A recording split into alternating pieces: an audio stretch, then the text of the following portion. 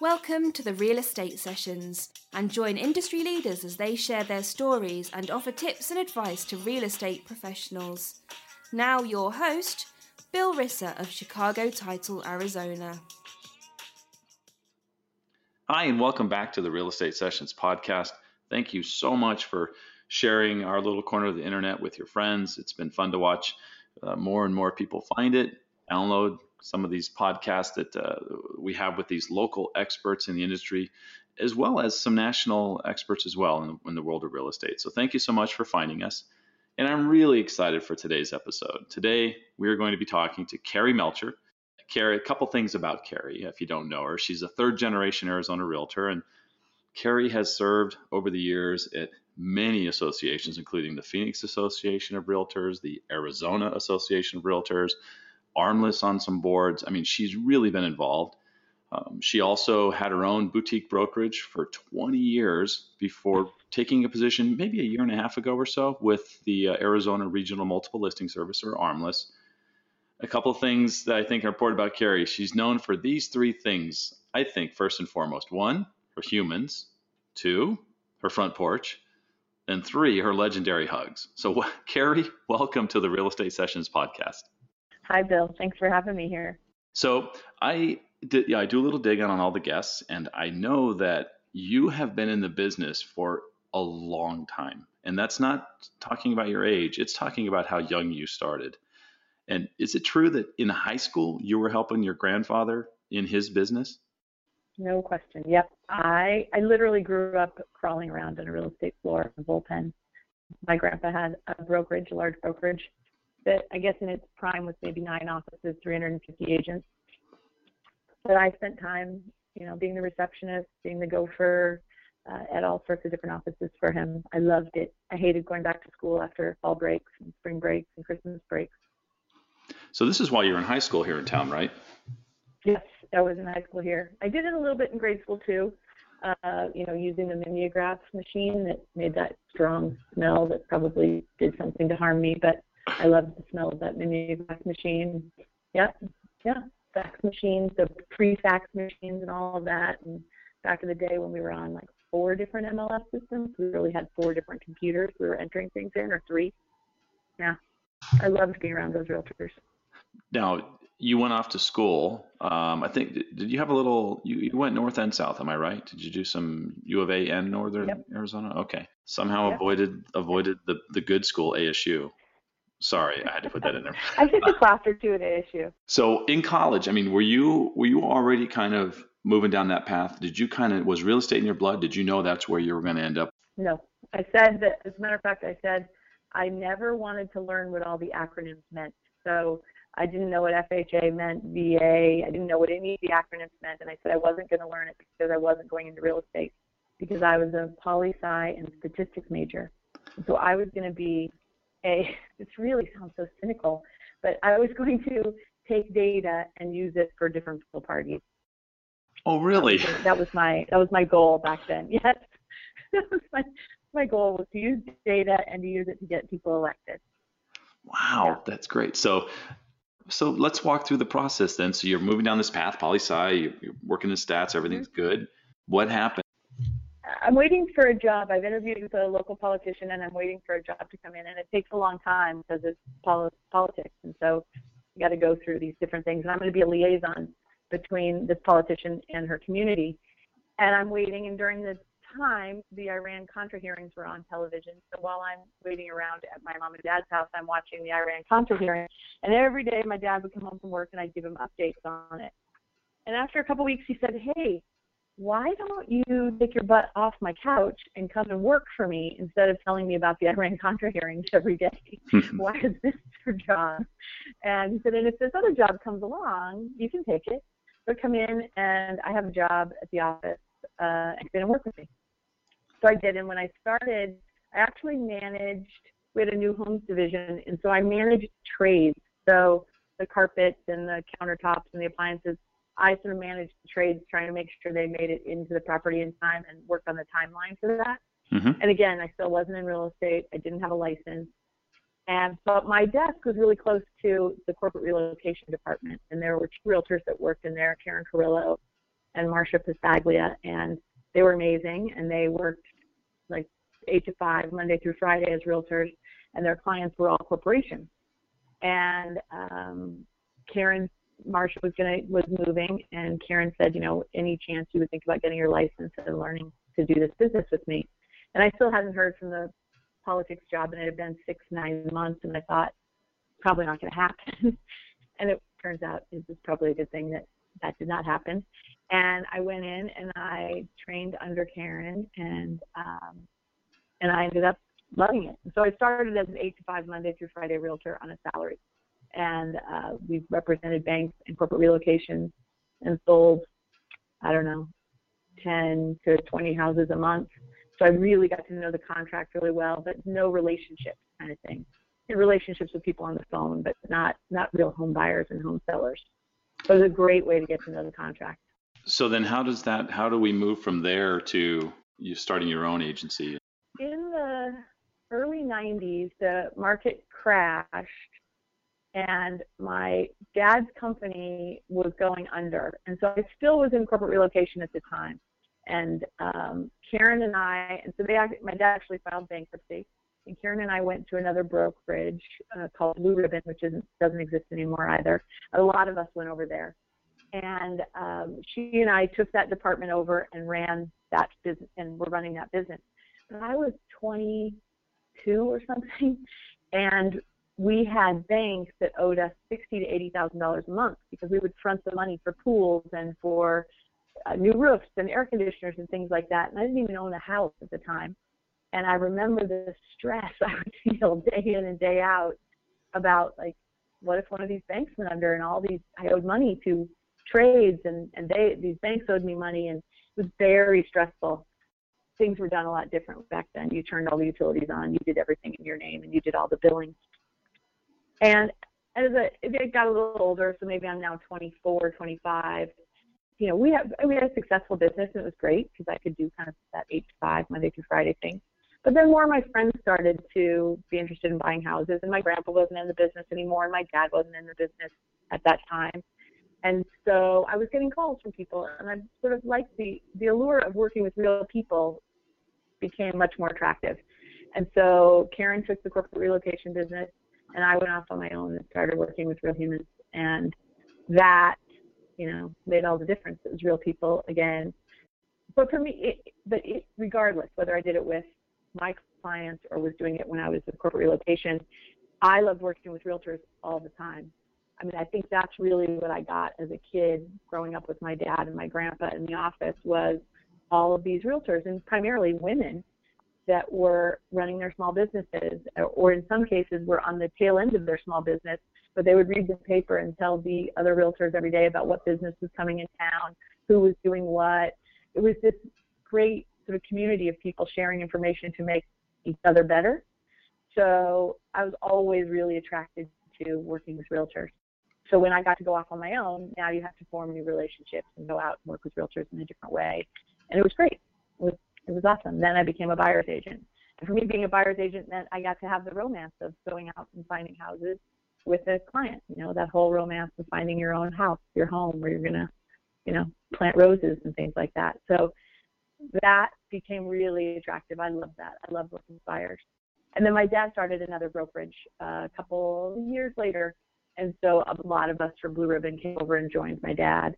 And my dad is still a broker of Melcher Agency and awesome, and still there and putting in his 9 to 5. So we just started back up when my dad came back into the business. We moved back over to the Melcher Agency. He just wanted it to be very small. Boutique is a good word for it. He wanted it to be small and have it be surrounded with people he knew well. Switching gears for a second, you live in the central corridor of Phoenix. In fact, you've always lived there, correct?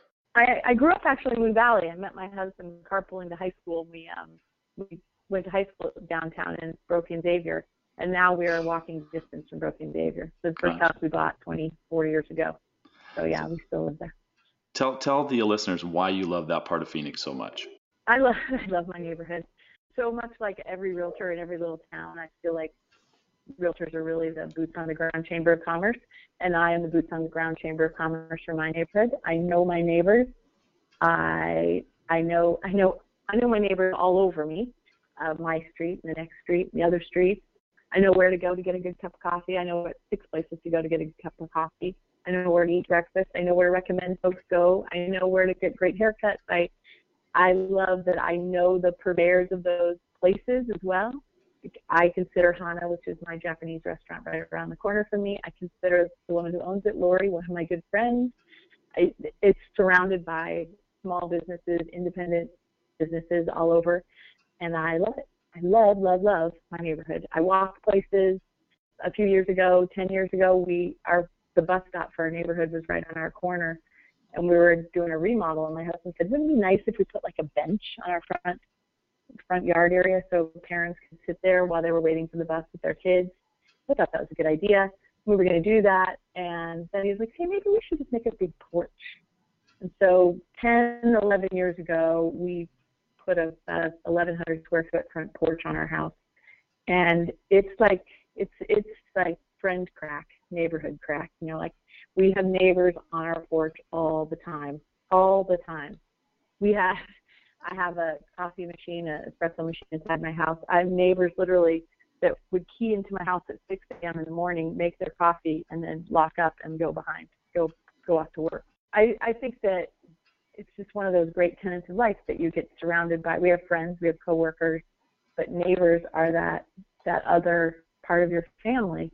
And unfortunately, in some places, you pull in, you put your garage door down, and you don't even know if your neighbors are home. We like to see each other, and really value what that gives us to our 24-hour, 24/7, 365 life. So, it's a big deal to me. No, we know now. Building communities or tribes has become really in over the last few years. You must laugh at that, thinking, really? Just now? I think it's so great. It's funny. My family always had a lot of people in and out, and I don't know that my husband Stefan's family always did. So we've had countless people live with us over, our 24 years in that house, many of them from real estate transactions, in between transactions. Now we have children that occupy most of the rooms in our house, but people are in and out of our house all the time. And what's nice about that is wherever we go, we typically have a bed we can sleep in. So that's helpful. With this new focus on building communities, do you have any tips, for someone listening that maybe doesn't have this kind of built-in sense that you do to make this happen? I mean, I think it's the tip that I still have to remind myself all the time, which is to listen really well. So one of my neighbors, and I really consider my neighbors a big extension of our family, truly, authentically an extension of our family. One of my neighbors, I didn't know terribly well when she first moved in, and every once in a while she would sort of disappear for periods of time, and her husband would say, well, she's not feeling good, or, the kid's sick and she doesn't want to be exposed to it. And it turned out she has MS. She got more and more sort of isolated. She ended up having to leave her job and was home more and more. I remember when she told me, and when we kind of got to know each other more, and she just wanted just interaction. She just wanted a little bit of time in with somebody. And she is unquestionably one of the most frequent visitors to the porch.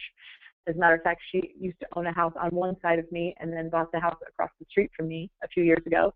So they're not moving far. It's neighbors mean a lot to all of us in our neighborhood. So listening to what people need. And then I get a ton out of it. Because just to spend 15 minutes with somebody when they haven't had people around for the day is really a win for both of us, Right. to be needed and to be able to give something is pretty huge. I know I benefit more than Kerry does. Her name's Kerry as well. So I would say listen to what your neighbors need. I mean, we've had neighbors that, aren't doing well. Somebody passes away and their yard's not okay. So you just, you hear from somebody, you go and you mow their yard and you move along. And what a huge thing what a huge difference that makes for that person. We've had it done for us. And you don't even know who did it for you. And what a great thing to walk around and you don't even know who to thank.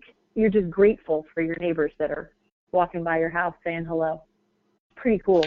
Well, like many other Arizona realtors I've interviewed on this podcast, you have really embraced volunteerism and volunteered for years. You're a past president of the Phoenix Association of Realtors. You've been on the board for AAR for a number of years. President of the Arizona Realtors Foundation for Housing and Community Outreach in the past. Talk to me about why this is so important, and not just for you, but really for realtors. So why it's important is because this industry is so important to me in every way. You know, sort of housing is important, home is important, porch is important, all that sort of thing. Without realtors, without this 1.1 million realtors around the country, of small business people, 1.1 million small business people, I don't know what happens with home ownership. I don't know what happens for the young kid that wants to have a porch, or the older person that's saying goodbye to their porch. I mean, there's a lot of good, greater good that's done. I know we lobby as realtors on behalf of our own greater good, but we are also lobbying on behalf of the greater good of housing and home. And home is such a romantic word. It's something that, you know, goes to the heart of everybody. And I think about I tell the story from time to time, but the American Medical Association and doctors used to belong to that at a very high percentage rate. And there's about 900,000 doctors in the U.S. roughly, so not too far off of realtors. And I think of them as small business owners, although more and more of them are working for conglomerates or insurance companies, hospitals, and things like that. But now very few people, under 20% of doctors belong to the AMA. And what that has done is meant that they're not at the table when we're doing things like the ACA, Obamacare. When hospitals are being run now, they're not run by doctors. And what that does to all of us is we have, you know, the mortality rates have gone up. So quite literally, like, doctors no longer lobbying and helping have affected us, the health of real people. And even though we're not curing cancer as realtors, if we're not there to speak on behalf of this kind of stuff, home is affected for real people. So I volunteer because home is important, and because I can, and I like to be surrounded by a bunch of realtors. It's just sort of my thing. So I felt really lucky. When I got started, it was when the market was really slow, so I had time. And I thought, well, at least it'll keep me active in real estate. And I didn't want to go back into corporate or to bank repos. And so I thought, well, I have time. It'll keep me active. It'll keep me busy. And it did. Get me very active, very busy, and now I work at an MLS. Well, let's talk about that. I know many local agents were super excited and happy when you took your current position with ARMLS. Are you enjoying your new career? Yeah. I am. I 27 years being a full-time agent, and then came over here to be an employed guy. So I love it because, you know, I'm now the director of the MLS here. So I have mantras in life, which are to save realtors and brokers time and to make them look good. There's nothing I could think of that's better for me. Like the idea that I really get to make my peers, my friends that I am so crazy about look good and save them time. It's a pretty cool mission in life for me, who grew up loving realtors like I do. And for me, for my family, it gives me a little more balance because I have a hard time turning off. And I have little kids. I have an 8-year-old and an 11-year-old. And I like the idea of nights and weekends. And I'm still learning to truly take advantage of them all, but it's a lot better than it was when I was an agent. I couldn't turn off very easily. You're very active online. You're part of that early adopter group that saw what was happening with digital back in the we'll call it mid-2000s. Can you talk about a couple of the mistakes you see agents making online? Yeah, I guess it's not being authentic. So instead, it's sort of that flyer lifestyle of just sort of putting out flyers but not actually telling a story. It's much like what we always did, 70s, 80s, 90s, or in some cases did, put out a flyer with the facts on it but no story. So to me, digital just gives you much more of an opportunity to storytell, to tell real people about what you really care about and who you really are. And as a realtor, and today, even when I talk to realtors that are coming on, I sort of feel like best thing you can do. And what's so cool about digital is you can niche yourself. You can niche yourself so that people can decide whether they want to work with you, and you can self-select and they can self-select to the right person. So digital is so great for storytelling because you can reach so many more people. So I guess not giving up of yourself, not letting people know who you really are, to me is a mistake, because it's better off people knowing who you are and deciding they do or they don't want to work with you. That's I guess what I'd say. Now, your business was primarily referral based, and that comes from the fact that you were connected to so many people, so many realtors, and so many customers, and then you throw on top of that the way you embraced your community. It was easy for you to be referral based, and there's two distinct schools in that building business in real estate. One is that referral model, but the other is, some sort of prospecting or lead generation or trying to build new business.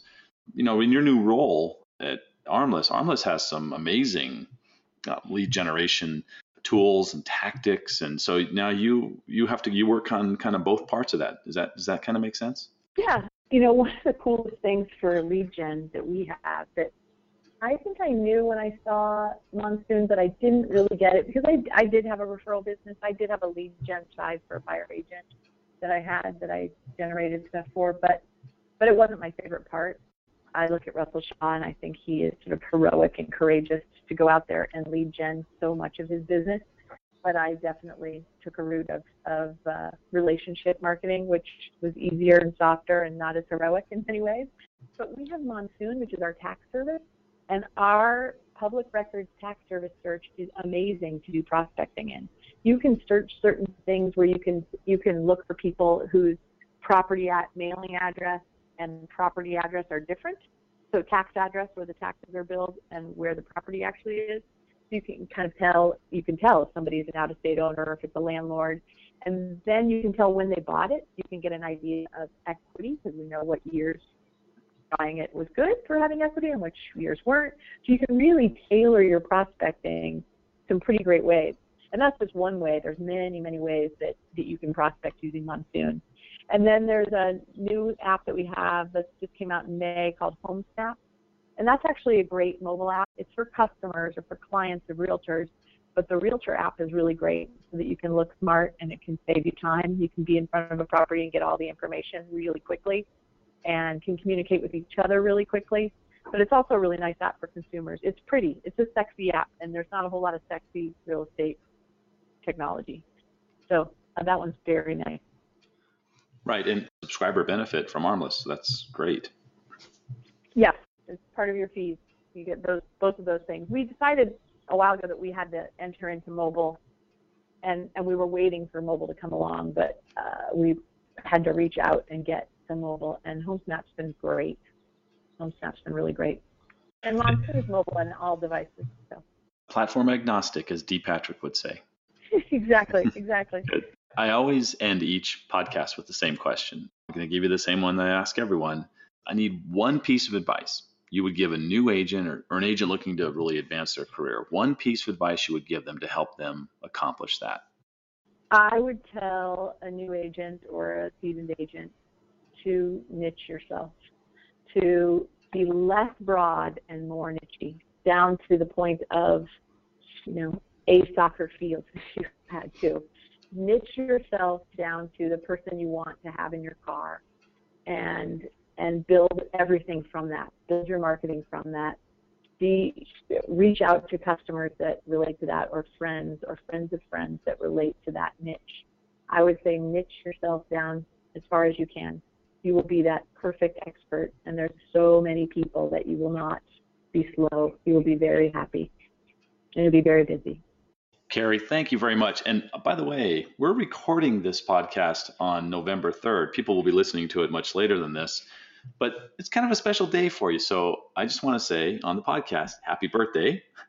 Thanks, Bill. Thank you. You're welcome. So Kerry, thank you very much for being a part of the Real Estate Sessions podcast. And remember, every Tuesday morning, we're going to release another edition of the Real Estate Sessions. So thank you very much for continuing to find us and continuing to listen. And we will see you next time. Thanks for having me, Bill. You've been listening to the Real Estate Sessions with Bill Risser of Chicago Title, Arizona. Please subscribe to our podcast on iTunes and tell your friends about the Real Estate Sessions, as new episodes are published weekly.